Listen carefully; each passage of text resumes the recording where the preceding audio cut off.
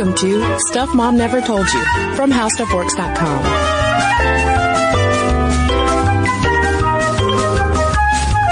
Hello and welcome to the podcast. I'm Kristen. And I'm Caroline. And this is the E in our STEM series, which means we're talking about engineering today. That's right. There's only one more episode left in our 4-part series, which would be math. Yes. Don't forget to tune back in for that one. But for this one, we are talking about the very multifaceted, surprisingly multifaceted, I'm sorry to say that I did not realize that, field of engineering.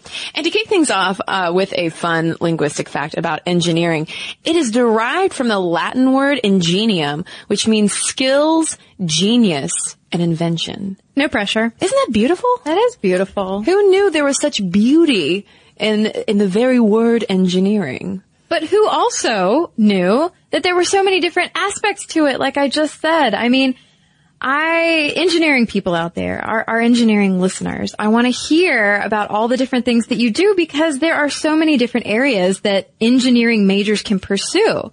And I think what we're going to get into a little bit is talking about the importance of educating our students, not just our girls, but our boys too, about the different options that they have available to them once they go to college and pick a specialization. Number one of the specializations that my friend Clay, for instance, has pursued is civil engineering. That's one of the oldest disciplines within the engineering profession and deals with designing and creating infrastructure like roads, bridges, and ports, as well as energy and water systems. And then there's things like mechanical engineering, which designs and analyzes objects and systems in motion. You have environmental engineers who work more outside, looking at man's impact on nature, doing things like restoration of areas after natural disasters. Then there's biomedical engineering. This is one that has been really popular of late too with women in college because it takes the traditional engineering expertise and applies it to biology and medicine. This is where you get into making life-saving devices like pacemakers. Yeah, and it's a field that I think really takes a lot of flexibility and the ability to kind of roll with the punches because I think in biomedical engineering in particular, you're really kind of creating new technology as you go. And so you've got to kind of, as with all of these disciplines, you've got to be able to pull from many different areas of your education. Yeah, and beyond that, there's aerospace, agricultural, chemical, electrical, health and safety engineering, and beyond. And simply making kids aware, like you said, Caroline, of the vast fields that you could go into via engineering is one of the main keys of getting girls from a younger age interested in this E in STEM. That's right. And let's talk about some of the women who did get interested in the E. Some of our trailblazers include Martha Costin, who, as a 21-year-old widow with 4 children, helped engineer a signal system so that ships could light up their locations on land and sea during the Civil War, just to give you some actual historical context. Her husband had designed this system that basically wouldn't function. It wouldn't work. And so, lo and behold, Martha Costin tweaks it, and the Navy ended up buying her system in 1859 for $20,000. Yeah, and then moving into the 20th century, fans of the book and the 2 movies, Cheaper by the Dozen, might be familiar with the name Lillian Gilbreth. She was an industrial engineering genius and also a mother of 12. How those two things work together seamlessly, I don't know. But in 1915, she earned a PhD from Brown, and then in 1926 became the first female member of the American Society of Mechanical Engineers.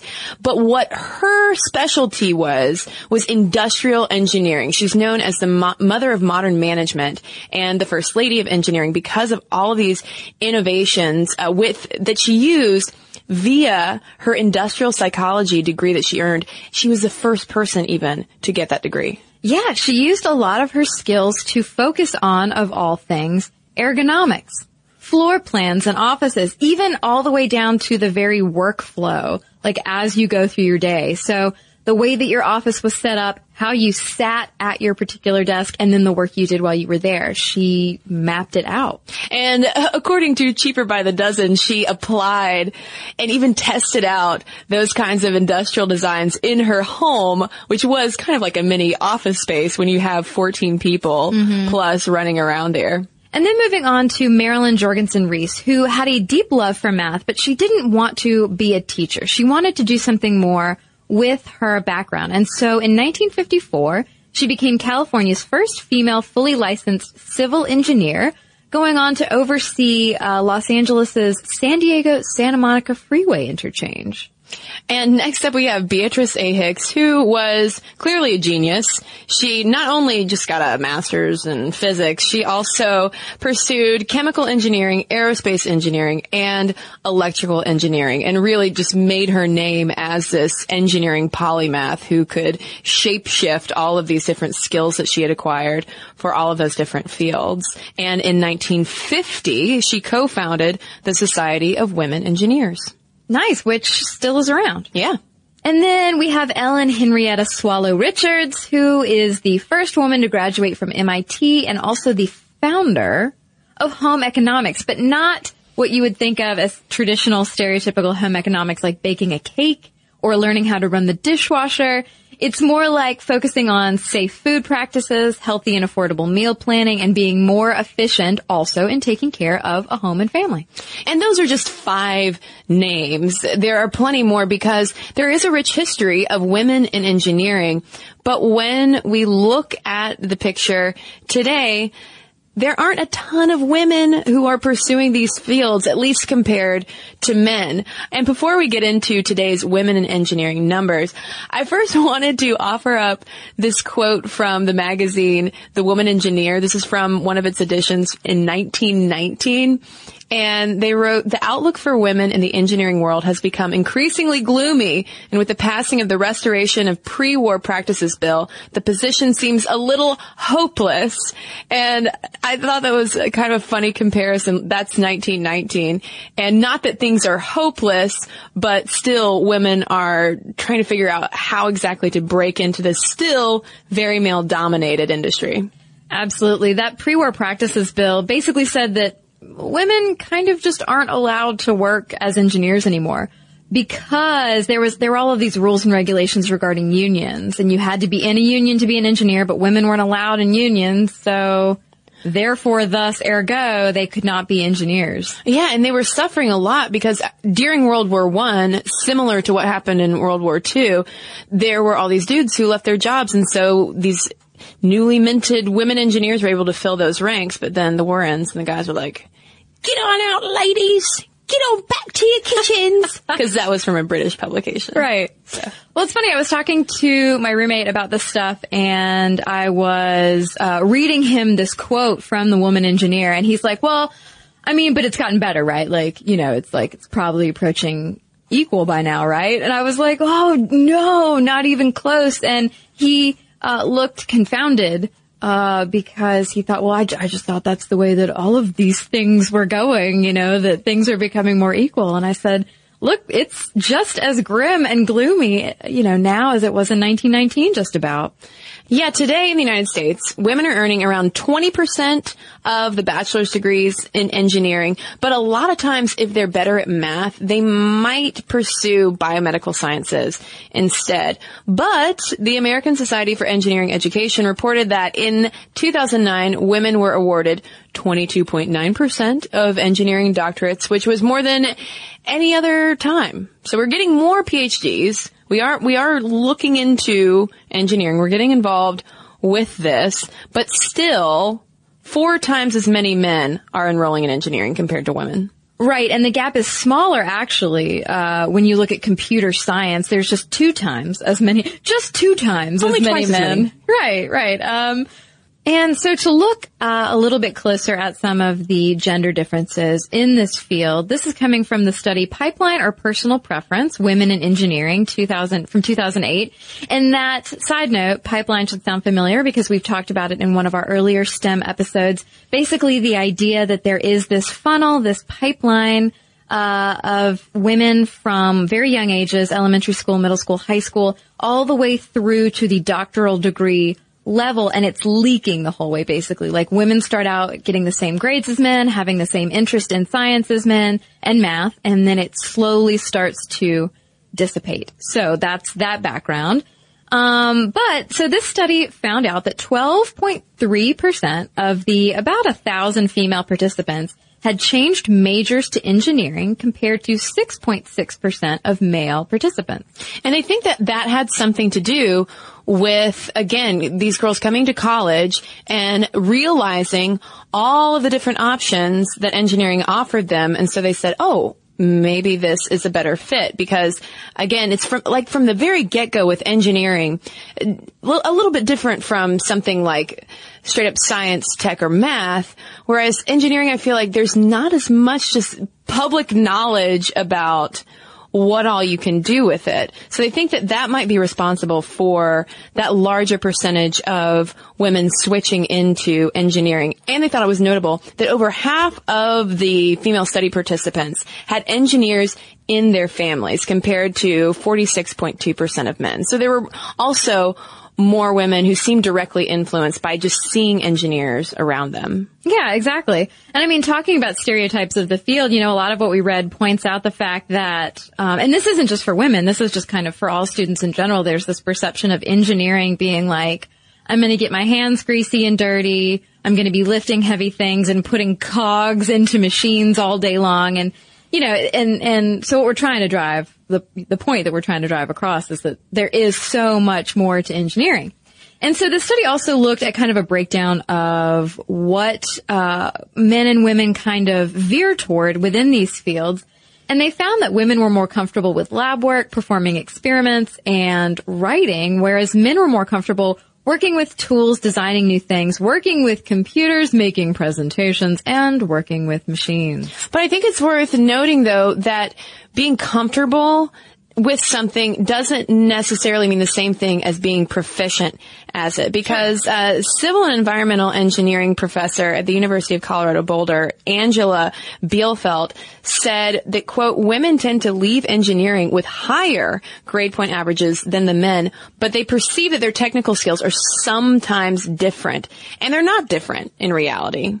And I think that gets to this issue of socialization that has come up a lot in this women in STEM conversation too, and that negative self-assessment that goes on. Yeah, and that's something we've talked about in these episodes, that, women and girls tend to think that they need to be, triple the engineer or the mathematician or the scientist that the man is just to be considered acceptable. Mm-hmm.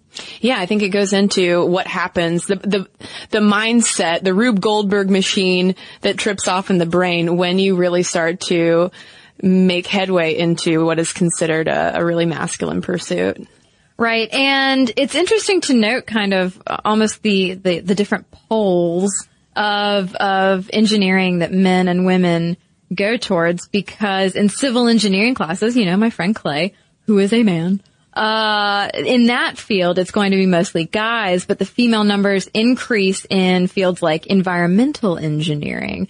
But women's numbers increase in other fields of engineering, including environmental engineering, but particularly industrial engineering. So again, for those of you who might not be familiar with industrial engineering, it's more focused on human-centered systems, looking at things like design, improvement, and installation in terms of how that interacts with people, materials, equipment, and energy. And more than any other field, industrial engineering tends to have the largest concentration of women at around 32%.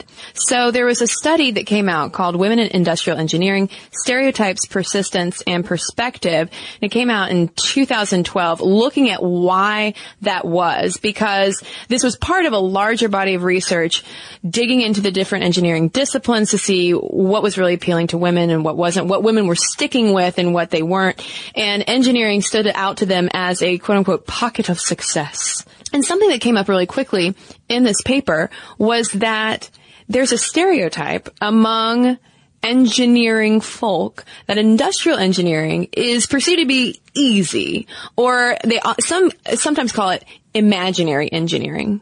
Blah. I'm going to make a lot of disappointed / disapproving noises about that one, because don't you think that, okay, male-dominated field, section of male-dominated field that has the most women in it, the highest concentration of women, women then perceived already in gender stereotypes to be not as scientific or mathematically minded. So then you have some ill-informed individuals out there thinking, well, if women can do it, it must be easy. Well, it isn't just the male students who are perpetuating that idea. It's also the women who are saying this too in the study. But I think you're totally on point, because one of the number one phrases that popped up when these researchers were asking female industrial engineering students why they were really into industrial engineering, and the phrase that kept coming up was people-oriented, which stands in such contrast if you think of civil engineering, which is that really male-heavy pocket of engineering that's all about bridges and roads. Let's pave a way through the mountains. You know, it does seem like it's more feminine. Right. Yeah. And especially since those focus group participants cited things like approachable faculty, inherent femininity with things like scheduling, efficiency, and communication, but also sociability. But I thought it was interesting that it's the only engineering major that gains women and men from the third semester through 6-year graduation. So it's clearly not just women who are all of a sudden going like, oh, well, maybe I like that instead. Maybe I like that better. There are clearly some men out there who are also thinking like, oh, well, you know, maybe I don't want to just focus on bridges and roads. Maybe I do like the people aspect of that discipline. Not that Caroline and I have anything against bridges and roads. No, I am so thankful when there are roads to drive on, and even more thankful when there is a properly constructed and inspected bridge across which I may drive. And this has been our civil engineering salute. But there is something though about that people aspect, and possibly the idea of how engineering can solve problems for people, can help people, can literally save lives, that some who are really invested in attracting more women to engineering want to hone in on. So we're going to get into that altruistic aspect of engineering when we come right back from a quick break. So when we left off, we were talking about how the altruistic element of engineering could be used as a powerful recruitment tool to get more girls and women interested in this field, because research does consistently show that women are more drawn to fields of study that they believe will contribute to the social good. And it's the same thing within engineering, where if you break out all those different fields, women do tend to be drawn to those areas that seem to have a direct application on people's lives. And a lot of times when you talk to women engineers and ask them why they love doing what they do, they say, well, I help people. I'm solving problems. I'm making people's lives better with my work. Sure, and this was confirmed by the American Society of Mechanical Engineers, because there's this growth in women pursuing mechanical engineering in the medical and energy fields because of these strong societal ties and the clear-cut positive impact that it has on people. It's something that Diane Matt, the executive director of the Women in Engineering Proactive Network, basically calls social relevance, saying that women are drawn to this high social relevance in this field. Yeah, and there's something we should talk about, too, in regard to this altruistic pull within STEM. Some have said that the biological sciences, for instance, tend to have more women pursuing them, working in them, because there seems to be a closer connection to having an impact on other people's lives within that kind of work. And obviously, you can divert from there into biomedical things. You want to become a doctor, you want to help people, you want to save lives, etc. Same thing going on within engineering. And there was even an Intel-sponsored study that asked teens to read a series of statements about engineering. And the ones that motivated the girls the most were about how, surprise, surprise, engineering helps fix global problems like clean water solutions. And I can understand that. If I was told when I was 15, hey kid, you want to solve some clean water issues? I'd be, tell me how, sign me up. Can I podcast it? Can I bring the cat?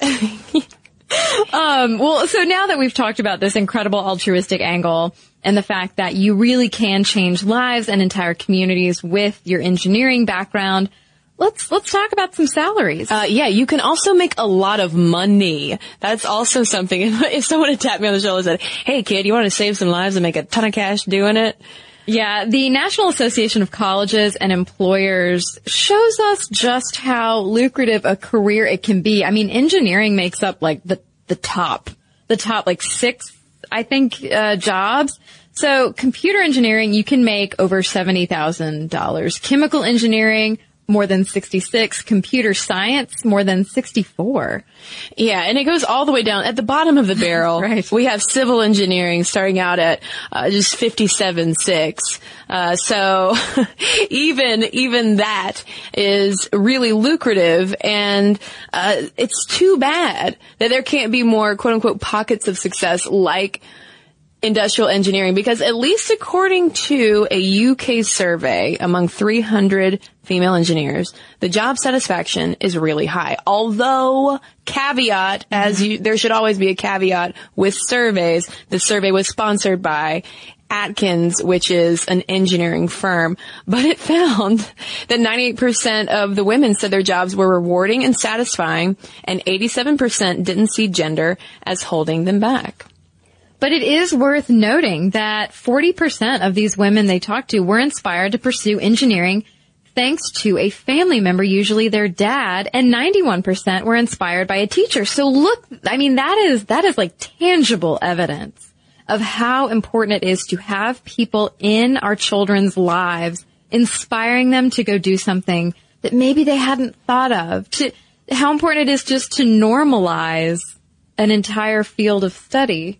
Yeah, and that's one of the reasons why a lot of these respondents went on to say that there needs to be a greater awareness of what an engineer does, as we have hammered home a number of times on the podcast, and improved mentorship for girls. And that was something, too, that came up in our conversation a while ago with Goldie Blox founder Deborah Sterling, who was a Stanford engineer. She created this toy called Goldie Blox, which is specifically designed to get girls excited about engineering, to teach them engineering fundamentals in a fun and engaging and girl-friendly kind of way. Because when she was growing up, even though she ended up becoming an engineer, she would have had no idea as a kid that that would even be a possibility, because in front of her, all she saw were princesses and Barbies and pink things. And she was like, I was building things with my Barbies, but I didn't know that that was engineering. And I think it wasn't until high school that a teacher alerted her to that. Well, all of this stuff that we've been learning in our STEM episodes has really inspired me, because Christmas time is coming up and I have a 5-year-old niece. And I don't think they all listen to the podcast, so I think it's safe to talk about this. But I found this dollhouse set that basically has a battery pack attached to it, and you can run these currents and actually light up your dollhouse. Oh, that's neat. You build walls, you hang lamps, you do all sorts of stuff. And so she is into anything that is pink, purple, and sparkly. And so a dollhouse would be neat. And if she can learn some spatial reasoning skills while she does it, then that's even better. Yeah, and some electrical engineering, too, it sounds like. Old Auntie Caroline is trying to get little Sarah into some engineering stuff. You're planting the STEM seeds, Caroline. Indeed I am. But we do have to bring our high down for a moment and move away from that survey that was very happy-go-lucky, because that's not always the case with women in engineering, as is expected when you go into these fields that are very much, in the words of a female engineer, boys clubs. There was a University of Wisconsin-Milwaukee Center for the Study of the Workplace report that came out in 2008 looking at women in engineering. And it found that, first of all, a third of women graduating from engineering programs don't enter engineering jobs because they see them as inflexible or non-supportive of women. Come on now. I mean, how many times have we heard that about different arenas in general? Yeah. As far as supporting women goes. They also found that half of women surveyed who left engineering jobs did so because of working conditions. Too much travel, too little advancement and pay. And 1 in 3 left because of a hostile work environment. And there probably is a lot of unconscious and conscious bias at work because these engineering fields are still so male-dominated. But female engineers who worked in companies that valued and recognized their contributions, invested in training and professional development, expressed the greatest levels of satisfaction within their jobs and careers, which you could probably apply that to any type of job that supports you and wants to see you succeed. But in a realm like engineering, it's so critical to set up support structures outside of college at the end of the pipeline, where the pipeline is supposed to end up, the pool, the engineering pool. I'm not going to extend this pipeline metaphor any farther, because the gap is so huge, not just in the United States, but around the world. For instance, in the U.S. and Canada, in the engineering workforce, women make up only 11%. But that's not as bad as it is in the UK. No, the UK, it's only 7%. And in Australia, women make up 9.6% of the engineering workforce. But it's awesome over in Latvia, which is 30%, and Bulgaria, which has 29.3%. Yeah, I think that came up as well in our tech episode, because it's similar with computer science, where Eastern Europe, they're all about getting some women into some STEM. And this probably is a reason why we're seeing so much government initiative with getting girls engaged in STEM, because guess what, folks? 40% of the engineering workforce in China are women. Yeah, we're trailing. Yeah, we're trailing. And people are seeing this as a potential detriment to our economy, because why do women in engineering matter in a practical sense? It's not just because we want parity for everything, 50-50 for all. No, it has very real world implications, because diversity fosters innovation. We need innovation. Yeah, like there was some percentage, I can't remember, but our GDP is actually suffering because of the fact that we don't have the brightest minds in these fields, in the STEM fields, in engineering in particular. And that's not to say that the people in engineering aren't bright, but when you are only taking from one pool of people, from one pipeline, to bring that metaphor back, that means that you're taking, the best, but then you're also having to go down to fill the rest of your spots to maybe the middle of the pack. But why don't you go over to the other pool and take the top of their candidates also? Because that is the way that you get more innovation. Right. And even speaking more specifically to women's involvement, there's even some feminist theory of gender and engineering talking about how the two really are interwoven, because a lot of times we're talking about all of these systems that are human-centered, and they're making things, they're making those roads and bridges and biomedical devices and clean watersheds, all of those things for not just male consumers, obviously, but also for female consumers and for kids. And as Dawn Bonfield, who's the VP of the Women's Engineering Society, said, women bring a diversity that a non-mixed team doesn't have. And the skills that they bring include a desire to produce an excellent product that delights the customer and solves a problem. Right. I mean, just think about the items, to use a general word, that we are not getting because some of those great minds did not end up in engineering or left engineering because it was unwelcoming. Mm-hmm. And I mean, another problem that you run into, like you said, I mean, you lose that innovation when you don't have women's minds on the team as well, but you also create problems. You're not just avoiding good solutions, you're creating problems, because we have the issue of airbags. What about airbags, you say? Well, because it was a male team that created these safety devices, they were created for male bodies. And so women and children in vehicles actually were getting injured by the very safety devices that were supposed to save their lives. Yeah, and there have also been issues of voice recognition software that only recognized male voices because it was an all-male team building them. Now, clearly you could swing the other way and say that you'd have similar problems crop up if you had all-female teams working on things. That's why the name of the game is about diversity and bringing multiple minds to the table to foster innovation, because I think Dr. Mary Gilley, who works with EA Technology, said it best. She said, "We have more chances of better serving the needs of society as a whole if those working in engineering reflect a cross-section of society." Yeah, and I mean, Margaret Bailey, who's a professor of mechanical engineering at the Rochester Institute of Technology in New York, summed it up by saying, hey, look, you're just going to see entirely different outcomes in general. I mean, you're going to see better products. I mean, happier consumers, but also happier engineers. I mean, I think if there's a shift in this field, you know, hopefully we can get more women involved and more of the old guard more accepting and welcoming as well. Yeah. And it's exciting to know that there are those Lillian Gilbreths out there, those trailblazers who have done incredible things, and that there are women working right now who are doing incredible things, but we need more of them, which is why I'm quitting the podcast to become an engineer, Caroline. No, please. I'll tell you what, it excited me, honestly, just learning about engineering. It honestly made me feel like a senior in high school, looking through the college pamphlets, thinking about, all these incredible things people are doing. But I do really want to hear from engineers out there, male, female, whomever, because I would love to get an inside view of what it is really like. Because there are those vastly different workplace survey results saying, oh, everything's great. No, everything's terrible.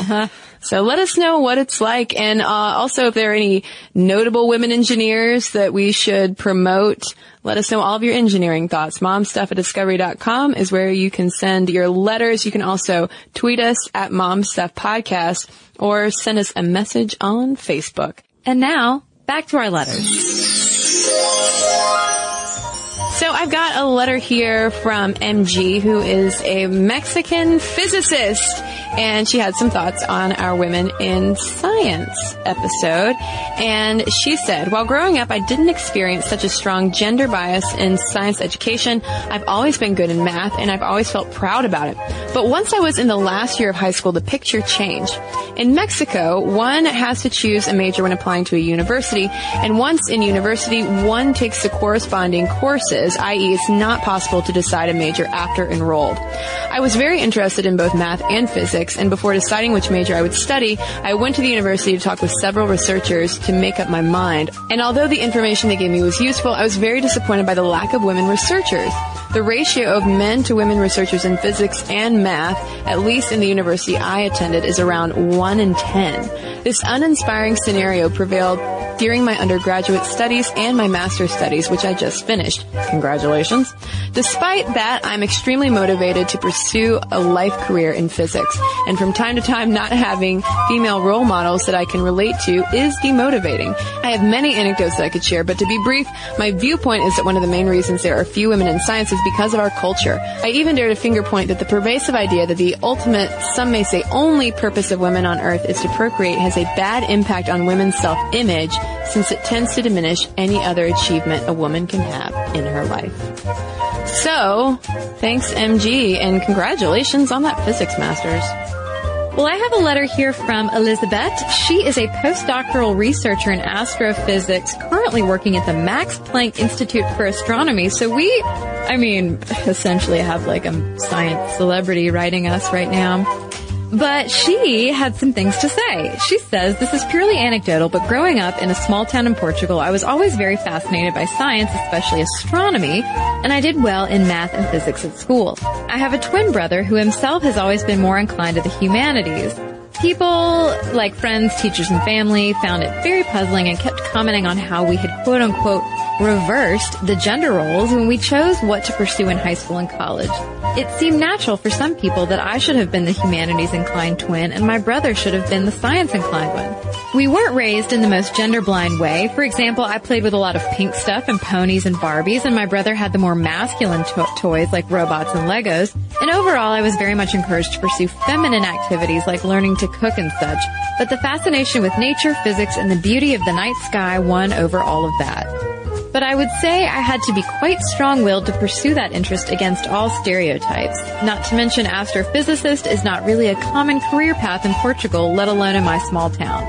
I am sure that girls and women can be as good as boys and men in math and science, and any differences we see in the student or scientist population results from ingrained sexist biases in our culture.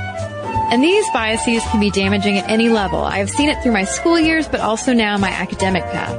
I am very lucky to work in a research institute where a large fraction of researchers are female, not quite 50% though, and the work environment is one of the most female-friendly ones I know. However, you can see how lifelong prejudices and biases can affect specifically women. Typically, women are less vocal and less dominant in discussions than men, even when they have comparable scientific expertise. Women in academia definitely tend to suffer from imposter syndrome more than men, as you discussed in the Lean In episode, which I think is a symptom of the field still being very male-dominated. Hopefully things are improving for the better as more and more women get PhDs in science fields. And more women scientists with visibility outside of academia equals more role models for young girls, which is really good news. Good news indeed, Elizabeth. Thank you so much for writing and telling your story. And thanks to all of the scientists that we've been hearing from lately. We want to hear from everybody. MomStuff@discovery.com is where you can send your letters. You can also tweet us at MomStuffPodcast or send us a message on Facebook. Like us there while you're at it. And for some more fun stuff, we're on Instagram at Stuff Mom Never Told You and on Tumblr as well at StuffMomNeverToldYou.tumblr.com. And for your viewing pleasure, we have a YouTube channel that you should definitely go check out. It's youtube.com/Stuff Mom Never Told You. And don't forget to subscribe. For more on this and thousands of other topics, visit HowStuffWorks.com.